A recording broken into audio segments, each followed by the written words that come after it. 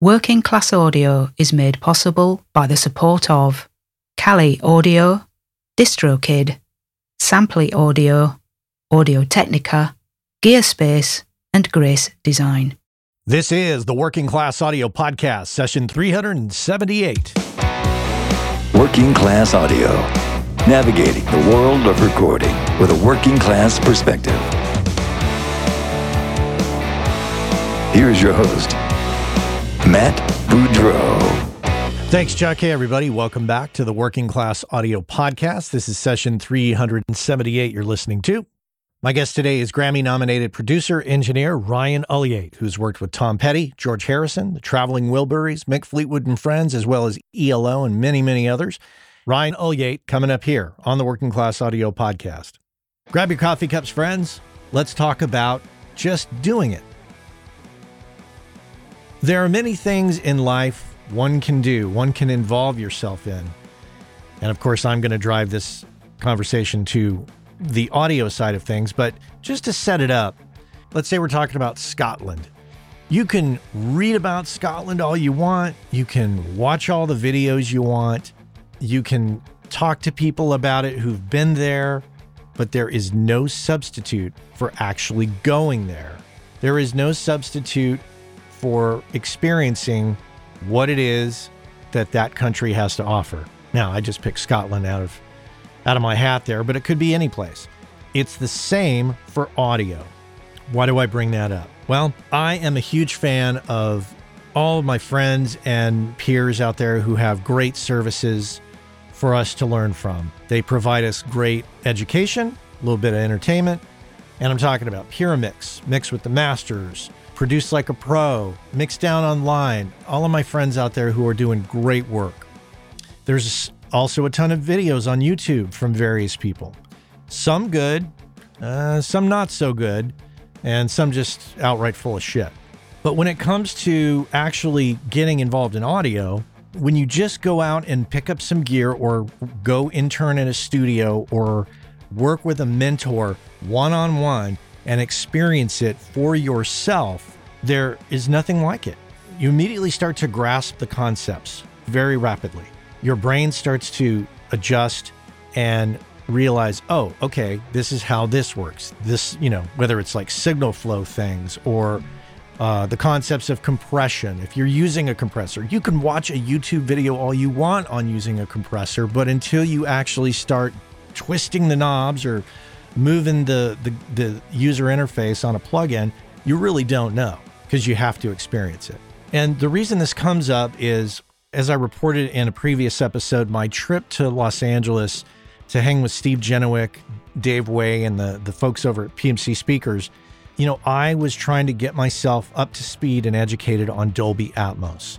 I was kind of running into some brick walls. I was watching some YouTube videos, and I was like, this is okay. That doesn't seem right. I don't understand this. I definitely read the Dolby documents, and that was helpful. But nothing prepared me for how quickly I would pick it up by just actually going and experiencing it with some other person.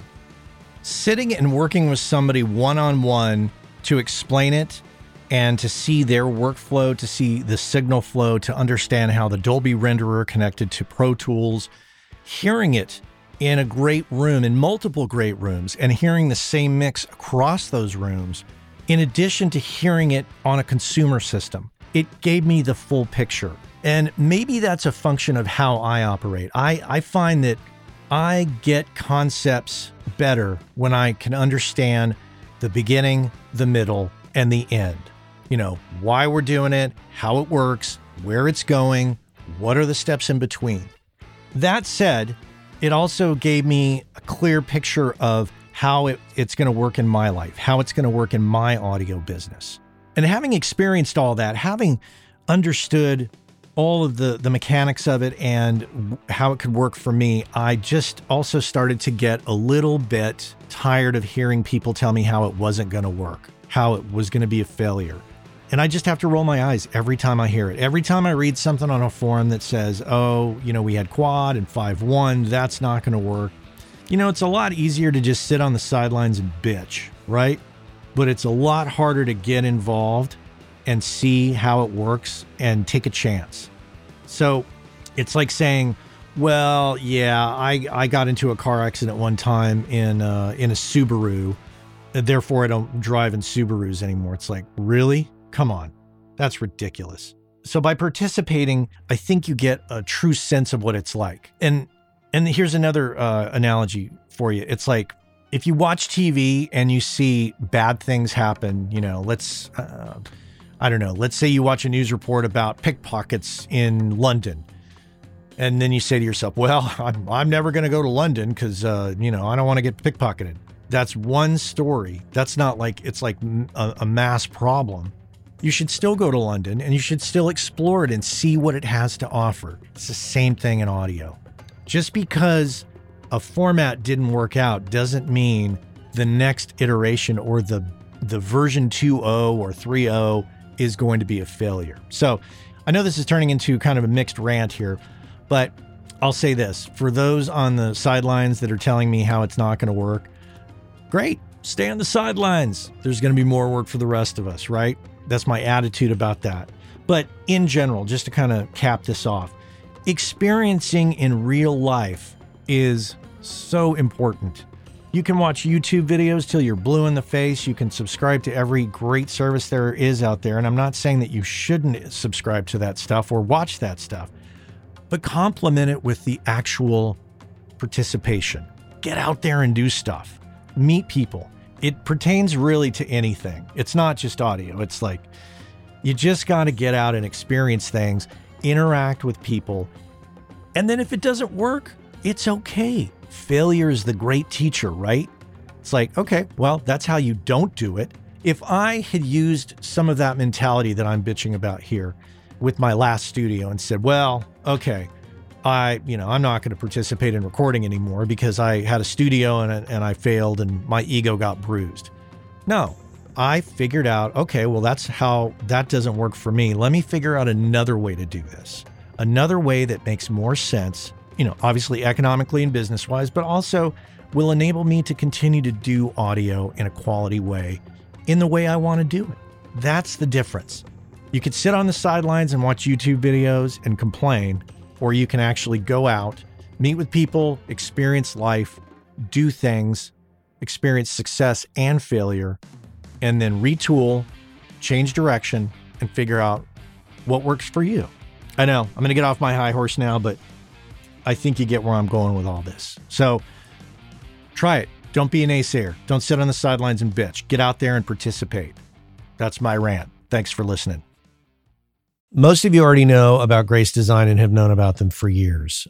They've been around since 1994. It was started by the two brothers, Michael and Eben Grace, who still run the company to this day. And you already know that they make incredible sounding products for us all. What you might not know if you don't know them is that Michael and Eben are two of the nicest people on the planet, easily approachable, very knowledgeable. You might have met them at a trade show and experienced this. Without a doubt, it's one of my favorite companies out there in the world of pro audio. You might have heard me a few times talking about the Grace 908 Atmos controller.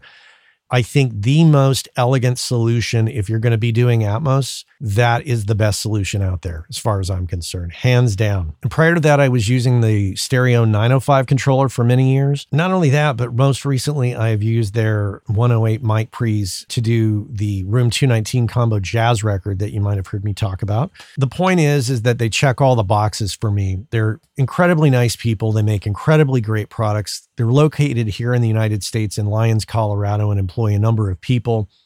They're the epitome of a small business here in the US, and I just love that whole thing. So if you are in the market for mic preamps or instrument preamps or monitor controllers, this is the company to check out, hands down. If you don't know about them, go to gracedesign.com, check them out. And if you're in the market for any of those products, you absolutely have to consider what they offer, because what they offer is superior build quality and sound quality. And those of you who bought their products in the 90s that are still using them, you know exactly what I'm talking about. So check them out, gracedesign.com. I know the business of audio is a frustrating one sometimes. The audio part's pretty fun, but it's the business of it and the career part of it that's a little challenging to many of us. I can completely empathize with that. And if you thought to yourself, God, I wish I could talk to somebody about this, you can do that. You could talk with me about it. As a matter of fact, you can book me for a coaching and consulting call over Zoom very simply. Just head on over to workingclassaudio.com. If you click on the menu button at the top of the menu, there is a link that says Coaching and Consulting with Matt.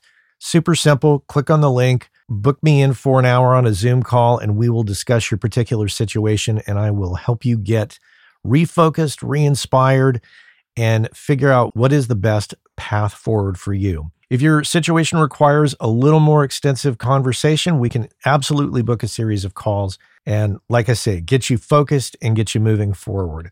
I've been there, and when you don't have anybody to talk to about it, it's a little frustrating. So head on over to workingclassaudio.com, click on the menu button, and book yourself in for a Zoom call with me. And we can sit down and chat, coffees in hand, ready to tackle the business of audio together.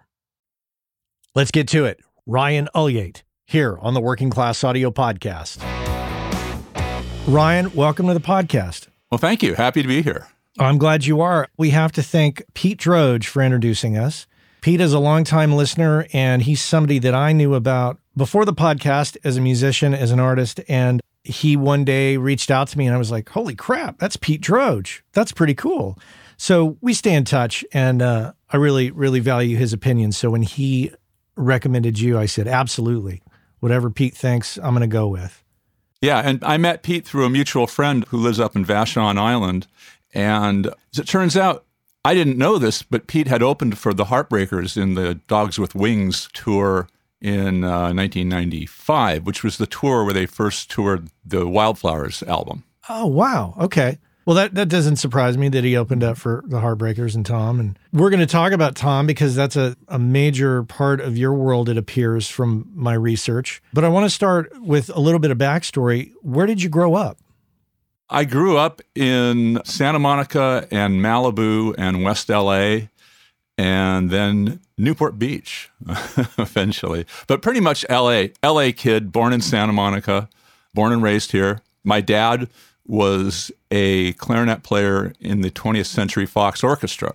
So he played on all those great movies with Alfred and Lionel Newman back in the 50s. And he also had a big band called the Elliott Brothers Orchestra with my Uncle Lloyd. My dad's name was Bill Ulyate. And so I think growing up in this family made a big difference and it kind of influenced me. So you stated to me in our connections that we were making prior to this interview that he was a big influence. Can you talk a little bit about that?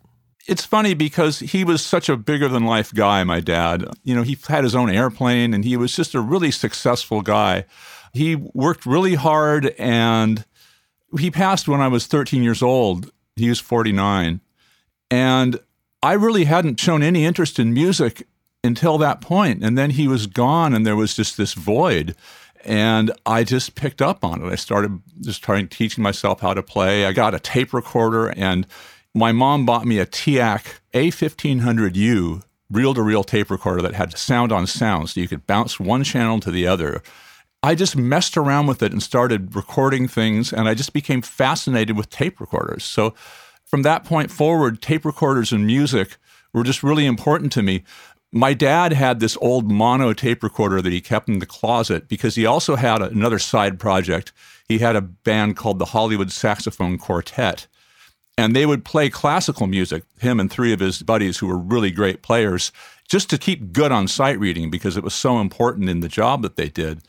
They had a mono Revere tape recorder, and I think I discovered that in the closet when I was like 6 or 7. And I just remember holding up the microphone, and that was my 2001 moment. You know, that was like, oh my God, this is just something powerful. There's something really important here.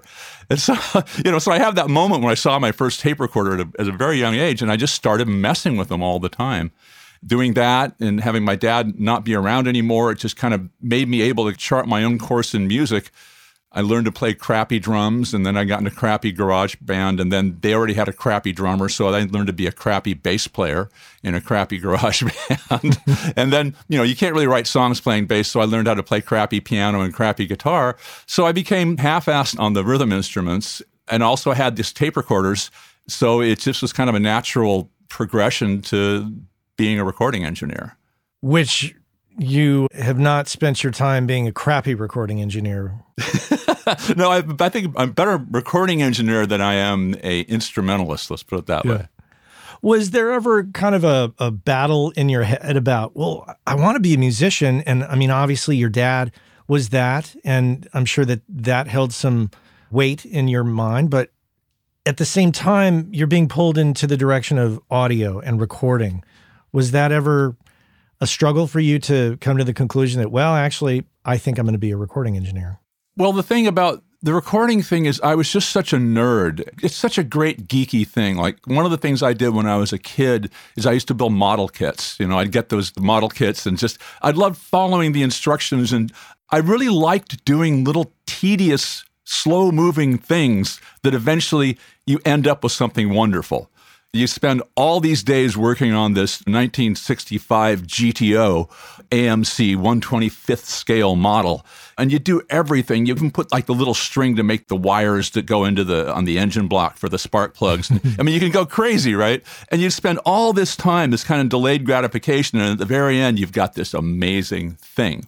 Since I liked that so much, the mechanicalness of it and the geekiness of it, engineering just appealed to me, probably more than being a musician, only in the sense that I just didn't have the discipline to practice. It was more fun for me to plug in things and build things and solder stuff than it was to sit there and just do the kind of practice you've got to put in to get any good at anything. So I just fell into it. But the good news is that with that, it's that you're still around music. I mean, in the end, you are a musician. If you're any good at this, you have to be. Yeah. And unlike the model building that you were doing where there were directions, in the world of recording, there really aren't any directions per se. So how did you find your way into doing it, I don't want to say the correct way, but a way that made the music shine that you were working on? Well, that's a really interesting question because when it came to the recorders and all this stuff, I was self-taught. I got a tape recorder, I'm 12, I'm trying to figure it out. And then when I went off to college, my mom got me as a college present a TIAC 3340S 4-track with Simulsync. Oh, yeah. I'm like, this was like, man, you could go 15 IPs. You could do 7 tracks. So you could do 3 tracks, bounce it to 1, then 2 more tracks, bounce that down, and then 2 more, and that's 7. I still have this.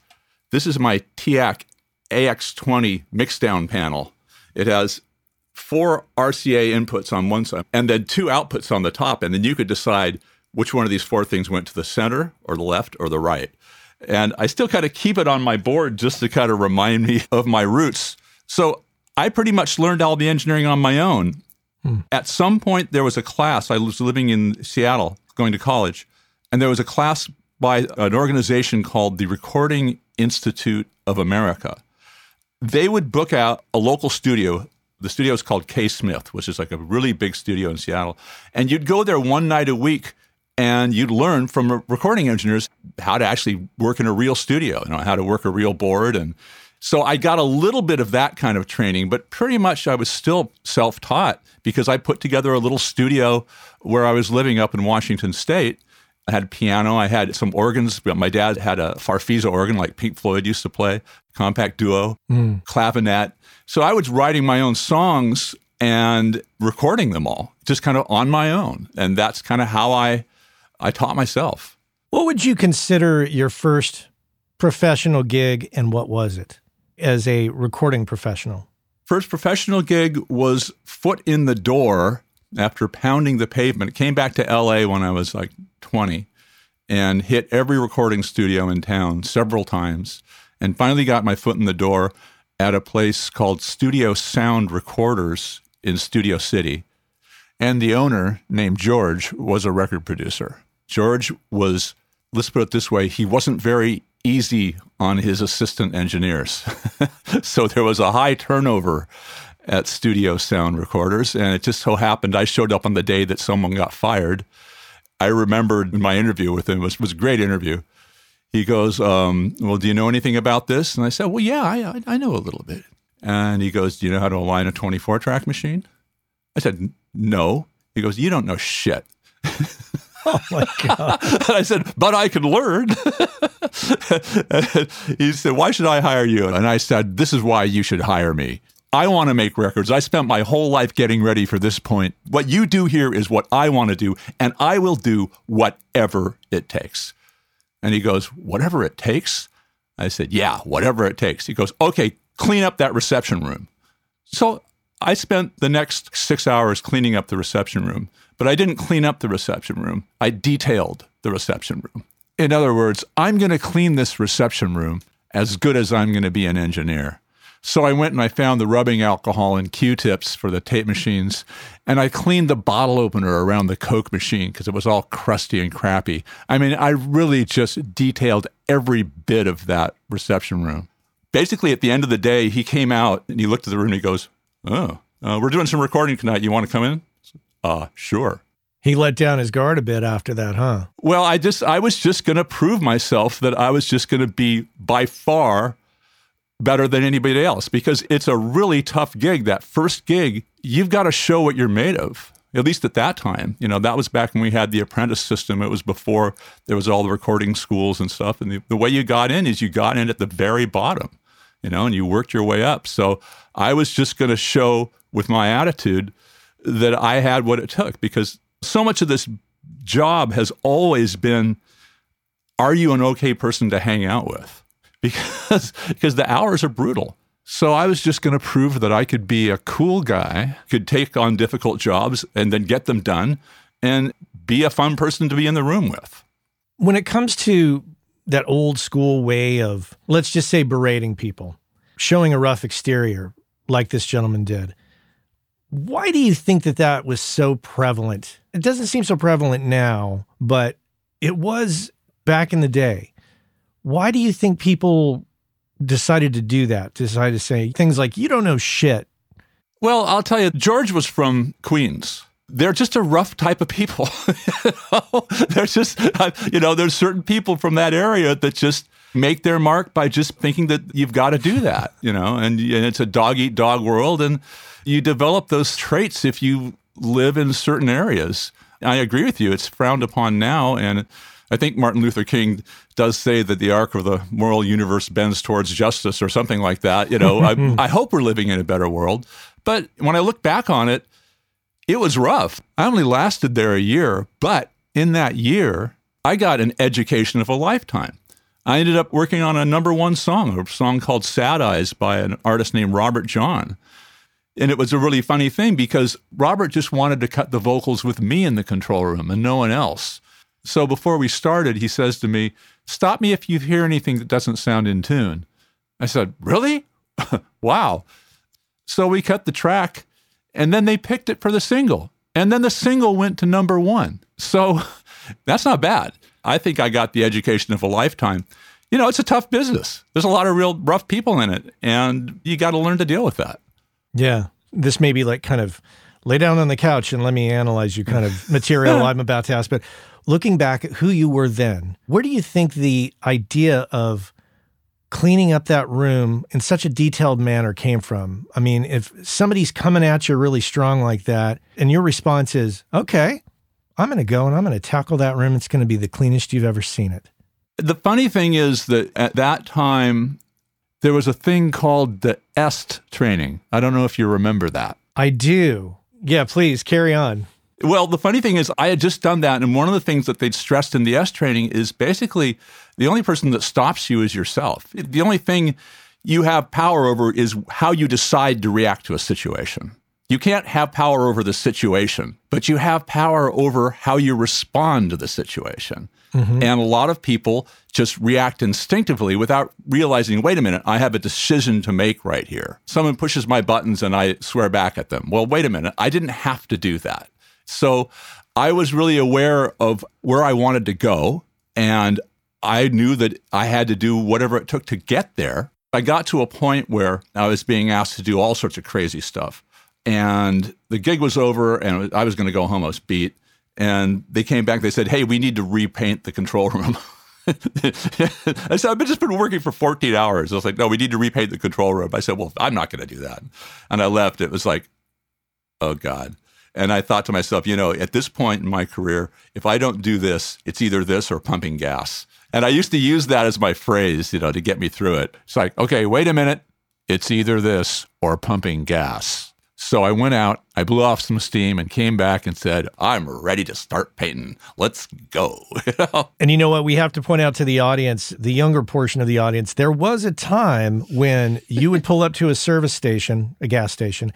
Oh, yeah. And you'd run over a little thing that would cause something to ring, a little bell, and a person would come out and pump your gas. Right. And self-service became a thing at some point. I don't remember the year it did, but I think it was only in the state of Oregon where it stayed in place as a form of trying to employ people to give job opportunities. So that said, you went back and you painted. That's right. I painted and I was a happy camper. And I just realized that I was in no position to quit that job at that point because I'd be right back where I started. So like anything in your career, you stay with something until you get a better opportunity. And that opportunity hadn't shown up the night that the paintbrush was thrust into my hands. So fine. I got over it and kept moving forward. Well, so after painting the control room, how long did you stay there and where did you go next? Well, as it turns out, I started moving into doing sessions and I would do overdub sessions. And then this French artist showed up. The studio management thought that I was going to be just doing an overdub session and they showed up and it was a tracking session. So I did my first tracking session with this French artist who had flown in to Los Angeles. The guy's name was Alain Chamfort. And we did this tracking session, and it was just great. A couple months ago, I was painting the room, and now I'm the dude sitting in the chair. It's like, that's a way better place to be. And he didn't know that I was painting the room a couple months ago. He just walked in and saw me sitting in the chair. I'm an engineer. It's like, woo. So we did the tracking session. And it was a really fun, cool track, a lot of synth, and they had a sequencer and stuff. We actually brought in a Moog modular or something. And we did this amazing tracking session. We cut this track, we mixed it, and went back to France with it, and it sold like 1 million copies in France. It's a song called Manu Reva, and it was like 1979, and it was this huge kind of disco hit. But it wasn't really disco, it was kind of cooler than disco. So then, right after that, this Mexican artist shows up. His name is Juan Gabriel, and I do an album with him, and that becomes number one everywhere south of Chula Vista.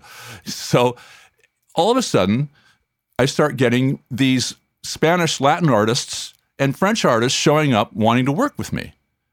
So I got a gig for the people who bought the studio, who ended up being a guy named Haim Saban, who went on to do the Mighty Morphin Power Rangers. And I was working with him and his partner, Shuki Levy, and we were doing soundtracks for all these children's animated TV shows all around the world. So anyway, I kind of kept on going in the studio, and I got these other artists, and within 3 years, I got enough clients to where I just went independent. So basically at 26 years old, I went independent. It took me about 3 or 4 years, and that was it. And what year was that you went independent?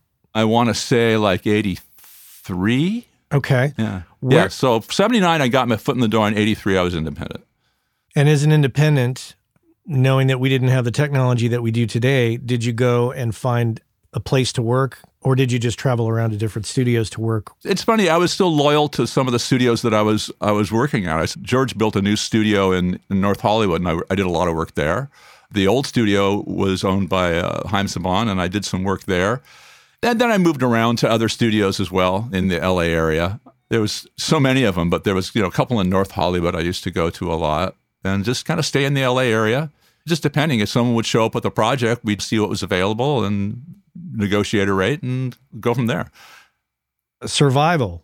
I take it you were being paid well enough to survive and not do anything else at the time? Yeah, I was being paid well enough to survive and not do anything else at the time. I wasn't being paid as well as I eventually got paid, but it's all a steady kind of a thing. But I was in show business and I was making a living. I had a pretty cool little 1-bedroom house up in Studio City, and I thought it was pretty cool. So, So how long did that last, and what kind of ups and downs did you see along the way? well, like anything, it kind of comes and it kind of goes. I got into producing more and then kind of hit a dead spot. And I was trying to think about what the progression was, but got into producing, spent a lot of time with one artist, with Juan Gabriel. I ended up moving out to El Paso, Texas, and helped him build a studio there. Did a lot of records there, but that kind of crashed and burned. And he blew up with his labels, so it's kind of like it's tough when you're producing a bunch of albums on spec with somebody, and all of a sudden they blow out with the label that you're kind of nowhere. So I went back and I met a really good friend who's still a good friend for life. His name is Craig Harris. And my wife at the time, Stacy, and I were working on a project where we were the band. The band was called Endangered Species. This is all very deep here. That's really my jam. I'm going deep. Okay. So we put this band together, and we decided we needed the latest technology to do it. We enlisted Craig because he had a synclavier. So we started working on this project, which we tried to sell, but it didn't go anywhere. And then at some point, Craig was doing all this sound design for TV commercials. And I just walked over there and said, I'd love to be your assistant, and kind of showed up. And I started working with Craig, and we started doing a lot of sound design for national TV spots. Like we do Budweiser and Ford. And I learned a lot learning that technology, the digital technology, kind of before Pro Tools really kicked in. They had a thing called direct to disc, which was 8 channels of hard disk recording. It's like, wow. Yeah. Wow, crazy, So I really got to learn that and work with Craig on a lot of stuff. And it was really useful, I think, to learn how to work in that format, which is basically a 30-second TV spot. But we were doing crazy sound design stuff, speeding things up, slowing things down, sampling. Craig was known because he had done the effects for Back to the Future and a couple of large feature films. He'd done the special sound effects that only these esoteric computer geeks could figure out. And we got really known for that. And that was a really fun time. It was a really interesting place to go, having burned out on record production. It was a whole new avenue for that kind of geeky part of me to dive into, because there was all this tech that was new and fun and engaging. And it paid well, I bet. It paid well. I mean, once again, it kind of ran its course. And then I set up my own studio, kind of continuing with the same thing. And then one day, a good friend of mine named Mark Mann, who I'd actually hired to be a MIDI guru back when MIDI was this really weird esoteric thing, he said that Jeff Lynne was looking for an engineer, and would you like to come over and meet Jeff? So I went over and met Jeff, and that really changed my life. Oh, I bet it did. Yeah. I had such a fun time with him. What did you learn from Jeff? One thing I did learn was really early on, basically he had his own studio, and I would go in there and, it would just be me and him. He used to just make records 1 track at a time. Okay, first we're going to start with the hi-hat, so, okay, now snare drum, it's like, wow. And it was so fun for me because that's how I made records too. So we were building up these records, and he's so good, and he's funny, and he's just like a great guy to hang out with. So at some point, he was doing vocals, he's trying to figure out some harmony parts. And I said, hey, Jeff, what if you could go, nah? And he stops, and he looks at me, he goes, I don't do jazz. And I'm like, oh shit, I just realized it. And what I learned from Jeff was just to shut up and let the artist find their way. And I think that's probably one of the most valuable things I could have learned, was just take a breath, don't be the smartest guy in the room, and let them figure it out. Because if you tell them what you're thinking, then that's your record. But if you let them and give them, as a producer, if you give them the space to find it on their own, they could find something that's way better than anything you could have thought of. So that was a really valuable lesson for me, and just know my place and know, once again, I had been a producer before I started working with Jeff. With Jeff, I was not a producer. So it was another one of those kind of humbling experiences, but damn it, if you're going to learn from somebody who knows what they're doing, that's a good guy to hang out with. Hey, our friends over at DistroKid have created the DistroKid app for Android, which allows you to do some key things such as check your stats from Apple and Spotify, edit release metadata, upload new releases, and a host of other features.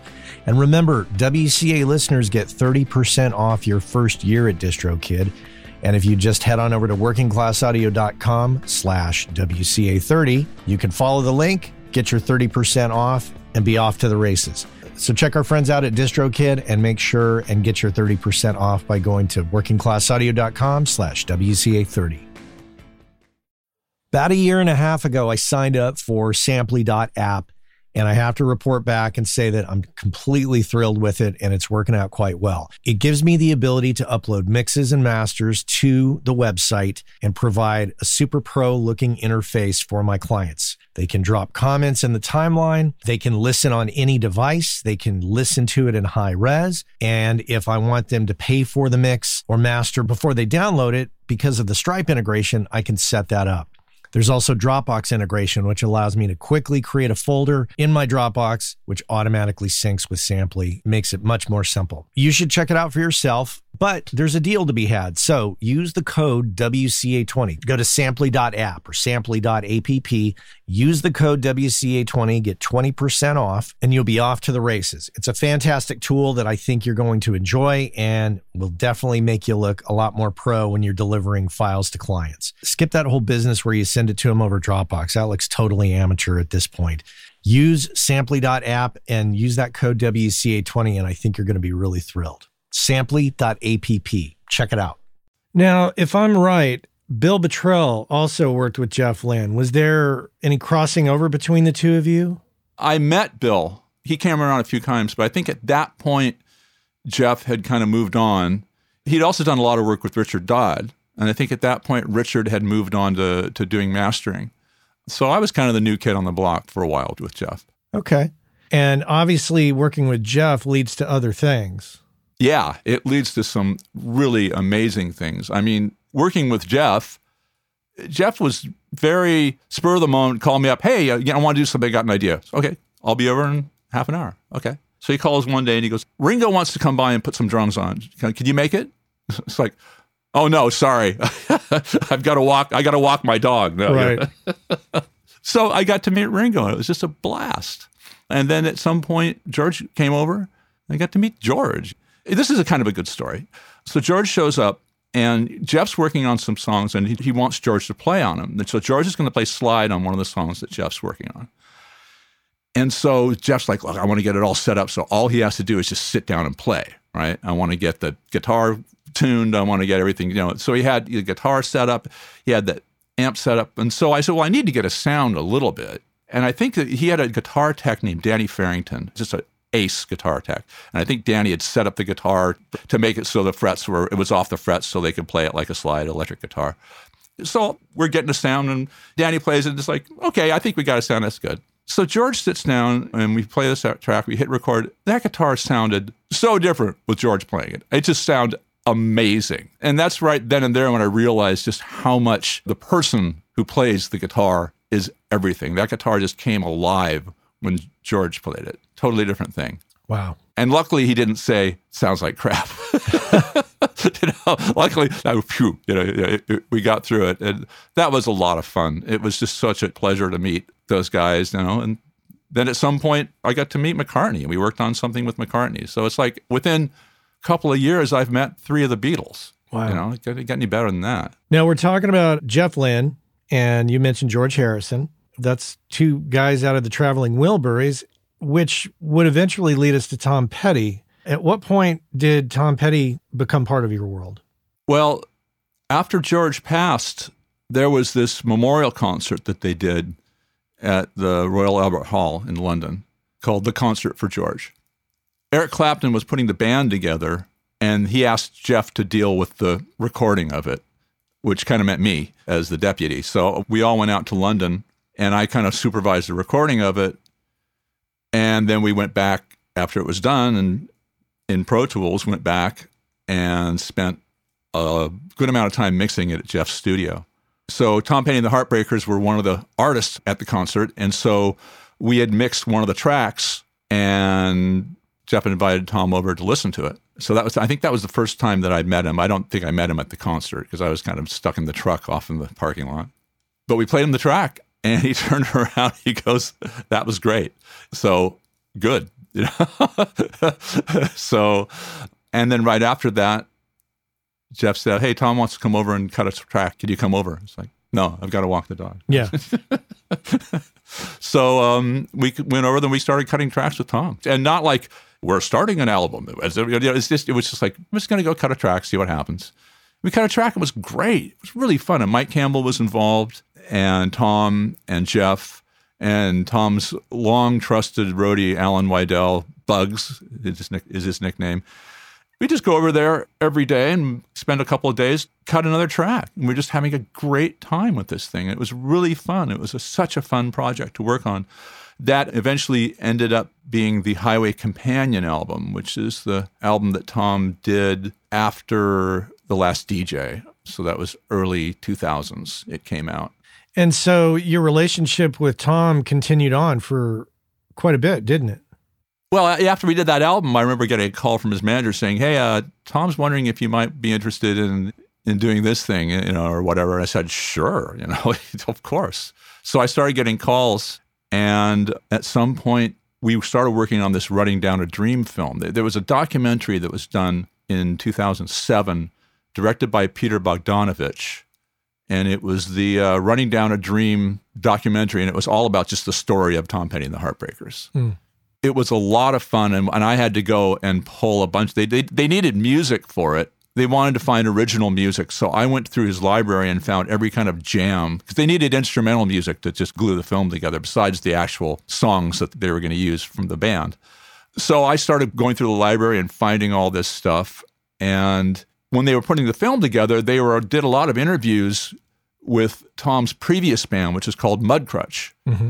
So Tom got this idea after he saw the film. It's like, why don't I do an album with those guys? So Mudcrutch was Randall Marsh on drums, Tom Ledden on guitar, Tom Ledden, Bernie Ledden's brother. And then it was Tom on bass, and then Mike on guitar and Ben on keyboards. So we got to do this thing, and Tom called me up and he says, "Look, I want to bring these guys in, but I don't want to go into a studio and have it all be intimidating. I want to see if we can record it at our clubhouse." They had the rehearsal space out in the valley, mm-hmm. where they just kind of kept their gear and they'd rehearse before shows and tours and stuff. And so with the good help of some people who I knew at Avid, Robert Scoville, who was their front of house engineer, was also really had a stake in the future of digital performance consoles. They had a way where you could put the band through a live board and set them up in the rehearsal space with some monitor wedges and just give them a decent monitor mix while they're playing with no headphones. But they could also take all the sound that they got from the mics and they could pipe it into Pro Tools. So I set up a Pro Tools control room in the next room, and while they were just running these songs down and playing them live, I was recording it, and we managed to make it to where the bleed wasn't that bad. Since it was live anyway, whatever sounds were going to be recorded, you're going to get. It's not like you could go back and fix stuff. And we ended up recording the first Mudcrutch album with them, and it was just such a joy. At some point, I remember playing it back to Tom. I said, "Tom, I kind of think I should be co-producer on this." I'm waiting for the Waiting for that Jeff Lynne moment of, "I don't do jazz." Exactly. And he went, "Yeah, you're right." Because I can't give you anything. It's like, "Okay, I don't care. Just credit. That's good. That's cool." And then I had a lawyer at the time, and the lawyer called me up. He goes, "I don't know how this happened, but Warner Bros. Just called. They found a point for you." I'm like, "Really?" It's like, I thought, I love this guy. Wow. I mean, I think for me, it's the recognition was really nice. And I never really thought of myself as a producer who finds the material. And I'm a co-producer. I work with people who know what they're doing, and I just help them. I just put my 2 cents in. Well, for the audience, I'll put a link in the show notes because Robert's actually been on the show, and I'll put a link to his episode. That interview took place before Tom died, actually. So, audience, you can get 2 sides of the Tom Petty equation here with Ryan and Robert. There's something I want to explore a little bit in that recording scenario. So, I've seen the video. There's a video out there on YouTube that I think was an Avid promo thing. Robert's in it, you're in it, and it kind of details everything that you just laid out, talking about recording this thing. I want you to talk a little bit about working with other audio professionals in that kind of environment, or in any environment where there's more than one audio person involved. What do you think is important in cooperation when the goal is to, of course, in this case, capture the band? What's important in regards to egos and roles and what you say and how you say it to people? I think it's obviously number one is respect. I think everybody has to have respect for each other. I think everybody needs to know that we're all doing the best we can with the tools that we have.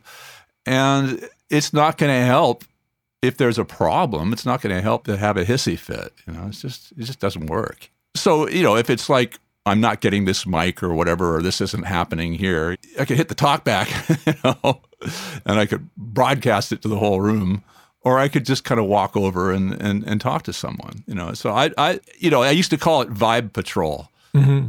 I think it's incumbent on people who are the sound people working with the artists that they should never be the biggest thing in the room. If there's some kind of issue between sound people, then they should quietly resolve it and try and keep the vibe as cool as possible. I think our job is to be really transparent. The last thing you want is someone thinking that this thing might not get recorded or right or whatever. I mean, I knew that when I was engineering in a control room at a studio, as soon as an artist started looking over at the meters and going, oh, well, what about that? I knew I had lost the war. So my job is just to have that just be invisible and not talk about tech and stuff like that. Well, let's talk about where we're punching, and we're punching in on the third bar of the chorus, and I'm getting right out before the fourth bar. That kind of stuff. I just want to talk about the music, and I want to keep all the stuff with my cohorts really under the radar. I used to have that discussion with my second engineers when I was in first engineering. Just don't walk up to me and have this discussion about something in front of the client. I don't want to know about it. We'll talk about that on the side. Yeah. And it helps to instill confidence in them. Yeah, exactly. So you're talking to us, I assume, from Topanga in California. And in this room that you're in now, this is your studio. Is this a standalone studio, or is this part of your house? Or we got this house in Topanga, and there was this little 12 by 24 shed out in the back, separate structure. And I said, this would be a great studio. And so what every audio engineer thinks when we see a shed. And so or a it's barn. it's a funky shed that was already here. It's got like minimal soundproofing or anything like that. Basically, I asked somebody, how come I don't have a problem with it? Because it sounds great. I mean, I love the way it sounds. I know exactly what I hear in here and how it translates to the real world. I said, how come I don't have a problem? He goes, well, you see these walls are really thin. Basically, Topanga Canyon is your bass trap. It's like, oh, I see. So all the sound just goes straight out. Then people hear some dull thud in the background. So it's great. Pete Droge said that you and I would get along because we could talk Dolby Atmos. Yeah, absolutely. Is Dolby Atmos something that you've been into for the last couple of years, or is it something you're just getting into? Where are you at with it? Well, I was always trying to push for multi-channel or, immersive audio, let's put it that way. And even back when we were doing an album called The Live Anthology, which was with Tom Petty and the Heartbreakers, and this was in 2009, basically we went through every single live tape that was in his library from like 1975 to 2008. We didn't really worry about whether it was, the songs were just connected because they flowed good together. So you could have a song that they'd done live in 1977 segue into a song that was from 2007. And I really wanted to do a 5.1 mix of it. And at that point, I think that was when the 5.1 stuff was coming out. There was a market, and Elliot Shiner started doing these 5.1 mix. Remember, the Eagles was one of those first albums that came out in 5.1. So I was into 5.1. So we did 5.1, and then we did it as a Blu-ray disc, which was really cool because you didn't have to compress it, and you could really sound good because Dolby and DTS had a better version of 5.1. So we put that album, and then we did an album with Tom Petty and the Heartbreakers called Mojo. And once again, I was able to do a 5.1 mix of that. We did an album called Hypnotic Eye. I did a 5.1 mix of that, which is really good. I think they're still on eBay for like $250 or something. But anyway, the point is I've always been into this multi-channel audio, this immersive audio thing. And when Atmos came into play, I was just so lucky that we had another chance at giving people this experience. Mm-hmm. So for me, I set this room up as an Atmos room in 2020. I had a bunch of guys show up in masks and stuff at the middle of the pandemic and doing a major studio upgrade. But these guys did a great job. I got a lot of help from Dolby and Kerry Thomas at Dolby, and I got a lot of help from ATC and the guys at Trans Audio in Las Vegas. And we put this together, and I started mixing in it. At some point, I mixed Wildflowers. The first 2 discs, we did a deluxe version of Wildflowers. First disc was Wildflowers, the old original album, and then there's a second disc called All the Rest, which is an album that I worked on with Tom before he passed. We did that in Atmos, and I just remember listening to it in this room and just going, God, he would have loved that. He just would have loved it, because for Tom and for all of us, really, the music is kind of our religion. It's a religious experience. When it's really done right, it just makes you feel a certain way. There's just kind of an awe to it. That feeling you get from it, you really get that with Atmos. If you're sitting in a room and you're listening to it with speakers, and I have a 714 room, so that means you've got 3 in the front, 2 surrounds on the side, 2 surrounds in the back, and then 4 speakers up top. You listen to a good piece of music through a system like that and mixed well, it'll make you cry. I mean, I seriously, I just teared up at some point, and I was like, God, I wish you could have heard this. So that's why I'm big on it. It's an experience. I mean, music is great, no matter how you hear it, but there's just a certain kind of an experience you get when you listen to it like that. What would you say to those who are on the fence with Dolby Atmos, or even the naysayers who say, oh yeah, whatever, quad, 5.1, here we are again? What would you say to those people? Come on over to my house and listen to it. Because if you have a good system, it'll blow your mind. And what I'm really hoping is that they're going to be able to get it integrated into car audio. Kerry Thomas at Dolby showed up at my studio about 6 months ago or so in a Tesla. Which one is the SUV? The S? That's the X. Okay. All right. So he shows up in that car, and Dolby has put in an Atmos sound system in the car. He says, you got to hear this. He says, I just listened to Wildflowers, and he said, I put on It's Good to Be King, and I had to pull over.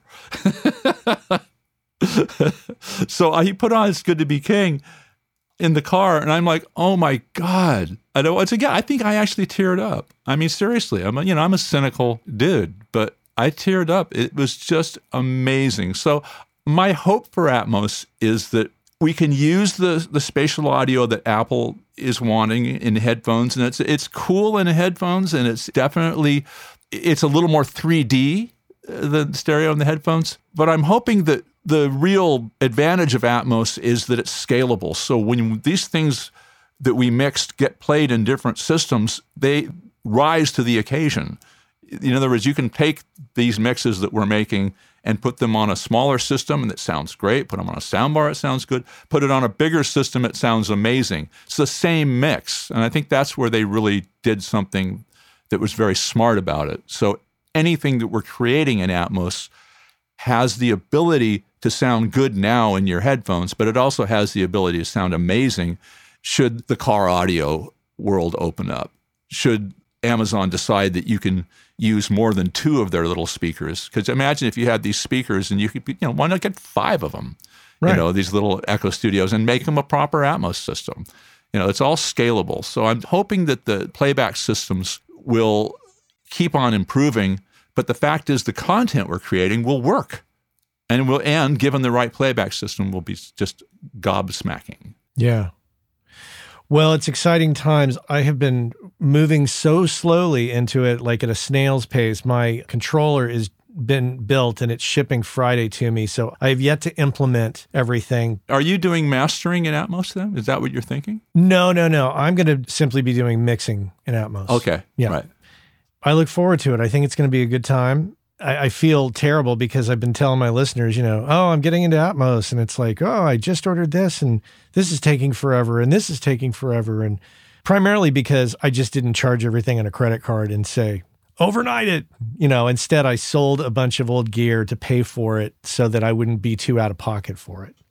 Yeah. And, as an engineer, there certainly is a learning curve to this thing. I mean, I wouldn't have been able to get anywhere without Dolby holding my hand, I mean, it's a pretty steep curve. But, what I tend to do when I have these things is I keep very detailed notes and I have checklists. Yeah. It's like, okay, open this software, open that software, do this, do that. Every time I do something, I always kind of make sure that I document what I did so I can get back to it.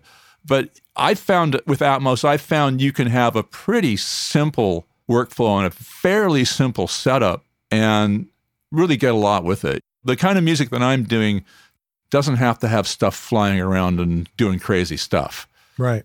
You just need to find a place for it just to give you a sense of space and put it in that place. And it's just beautiful. You get to hear things that you just wouldn't normally hear when it's all coming out of two speakers.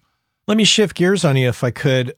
As an audio professional, not all of us are the most financially savvy people. So in order to survive and in order to keep doing what we want to do, what is your overarching financial advice to others out there, whether they've been in the business a long time or they're just getting into it?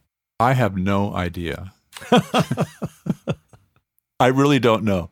I don't know how I'm still doing this. I don't know. Every so often I go, hey, I'm still in show business. I've been just lucky because I've managed to fall into these various situations. And, but at the same time, look, obviously what someone said, luck is the intersection between hard work and opportunity. You show up, you get a shot, and then you got to bring all that preparation that you've done. So it doesn't hurt to be prepared. I guess that's all I can say, but I really don't know how you sustain it. It's a crazy world. I came into the business at a time when there was ways for people to get in. I think now everybody has to do it on their own. They've got to find their own way in. It used to be that the tools that it took to make music and record music were very expensive, and therefore the gatekeepers were the record labels, people who could say, okay, I'll give you $100,000 to make an album. Well, now anybody can make an album. So I think you've got to be even more entrepreneurial. I didn't really have to be entrepreneurial. I just had to slog in the hours and not get fired and trying to do a good job. I think it's probably more difficult now, I guess, is what I'm saying. Yeah. But I really don't have any advice. Sometimes people would ask me, should I go spend $100,000 on a recording school? And I said, well, okay, but then you might be in the same place. I don't know. I said, well, maybe you should get some gear and you should go to the local college and see if there's any student filmmakers who need a soundtrack for their film. I mean, everyone's going to have to make opportunities happen here. Absolutely. Or maybe you get a really good system and you find some band that's just playing in a club and saying, hey, I want to record you. Yeah, I'm on the fence as far as a younger generation coming up, because some people, I think, need to go to school and others, I think, would benefit from spending a few $1,000s on some gear and just getting in and working and trying and failing to figure it out. Yeah, so that's kind of what I think too. But, having said that, I'm sure the schools will say there are opportunities, and I'm sure there are opportunities for people who graduate from those programs. But, you still got to go and grind it out no matter where you come from, whatever you do. You still got to put in the effort and just really persevere and hopefully be the kind of person that people want to hang out with. At the end of the day, that's what it boils down to, huh? I think that's 9/10 of it. It's like, I used to call it the hairdresser rule. You know what I mean? Like, you might not have the best hairdresser, but he doesn't make you uncomfortable for that hour that you have to hang out with him. That's great. Well, we are out of time, and I want to point out to the audience, I will put a link in the show notes to Ryan's website, which is ulyate.com. That's ulyate.com. That'll be there for you, and you can check out what Ryan is up to. Ryan, thank you so much for being here today. I love hearing about your journey, and I appreciate you sharing it with me and the audience. Well, it was a pleasure. I really enjoyed it too. Well, thank you. You take care. Our friends over at Kali Audio have just introduced the brand new LP UNF system, which is meant to give you everything you need from a studio monitor in a package that you can basically set up anywhere. And the system is specifically designed for your desk. So no matter how else you're using your desk, reflections from the drivers to the desk to your ears are accounted for. giving you a perfectly clear picture of your mix that you can rely on to translate well. Whether you're putting them on stands behind your desk, on a desk away from walls, on a desk against a wall, on a desk on speaker stands away from the walls, there's a number of configurations, and they have settings on the back to accommodate all of that and more. And if price is a concern, never fear. They're priced at $299. That's right, pretty affordable. Head on over to caliaudio.com and check out the new LP UNF. Ryan Ulyate here on the Working Class Audio Podcast. Thanks so much for being here with me today. And as usual, if you have a question, you can always reach out, matt@workingclassaudio.com. I would love to hear from you. And if you have a guest suggestion, of course, guest suggestion form is at workingclassaudio.com. Go check that out.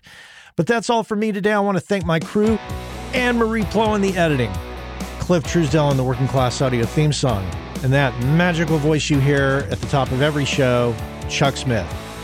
Connect with me on LinkedIn if you can. And until next time, take care.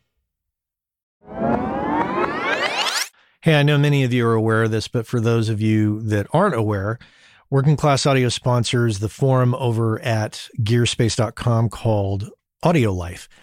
And quite simply put, it's a place where audio professionals can go to talk with other audio professionals about things other than audio gear, including life hacks, work-life balance, health and hearing loss. If you want to talk with other audio professionals who can identify with what your lifestyle is like and how it relates to things going on in the world outside of audio, this is a great place to go and check out. So head on over to gearspace.com, check out Audio Life, many of the same topics that we discuss here on the show on gearspace.com. So check that out.